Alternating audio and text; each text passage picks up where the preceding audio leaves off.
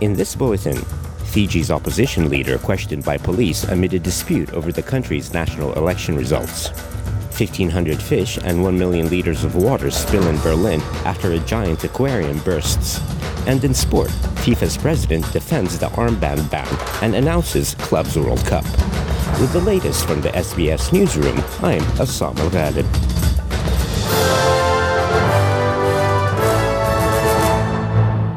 ACT Health says it's investigating several potential cases of food-related toxic reactions from a spinach product that's been recalled by authorities.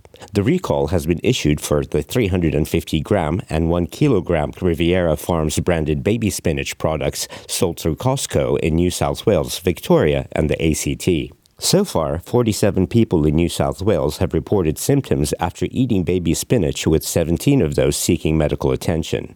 People are being advised not to eat any of the product with a use-by date between the 16th to the 28th of December 2022. Food Standards Australia and New Zealand advise the products are being recalled due to potential contamination with unsafe plant material believed to be a type of weed that causes illnesses in humans. Symptoms can include delirium or confusion, hallucinations, dilated pupils, rapid heartbeat, blurred vision, dry mouth and skin, and fever. Fiji's main opposition leader was taken into police custody last night amid a dispute over the country's general elections. People's Alliance leader Sitiveni Rabuka was questioned by police in Suva and released without charge after he wrote to the country's military commander asking for an intervention in the election. Last weekend's poll has been plagued by mistrust after an initial anomaly with the vote counting, with 5 opposition political parties launching a petition saying they have no faith in the integrity of election officials.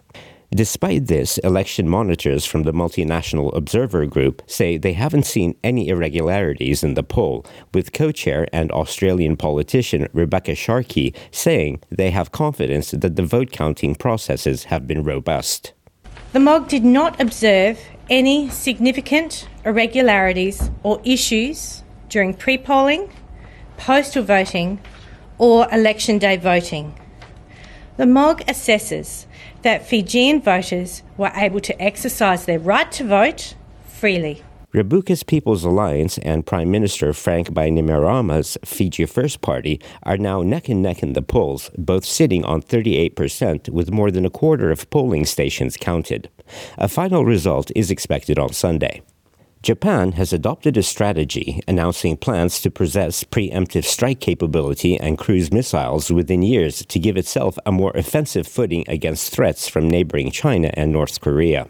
Japan has described China as the biggest strategic challenge to Japan's effort towards ensuring peace, safety, and stability for itself and the international community. Chinese Foreign Ministry spokesperson Wang Wenbin denounced the new Japanese plan for defense. China is always committed to maintaining peace and stability in the Asia-Pacific and the world. China is a partner and opportunity for the development of all countries. The Japanese side ignores facts, deviates from its commitment to China-Japan relations and the common understandings between the two countries, and groundlessly discredits China. China resolutely opposes this and has repeatedly made our position clear to the Japanese side through diplomatic channels.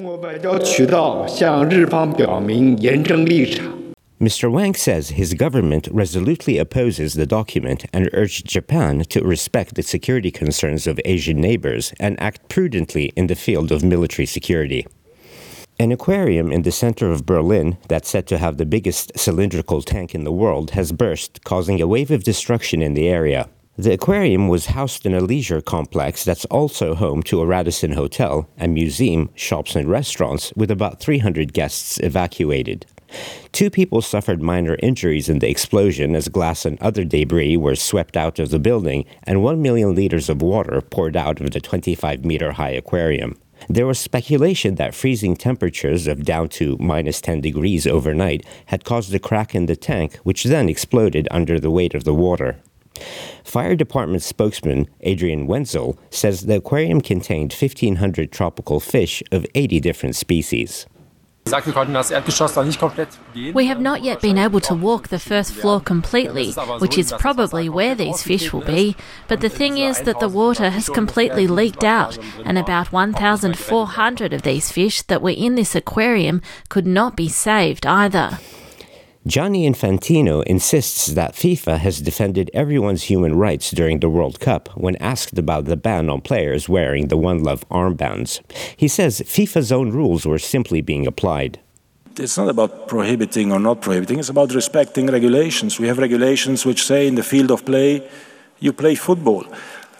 And that's what we did. Everyone is free to express his views, his opinion, his beliefs in the way he believes, as long as it's done in a respectful way. When it comes to the pitch, to the field of play, you need to respect football. You need to respect the field of play.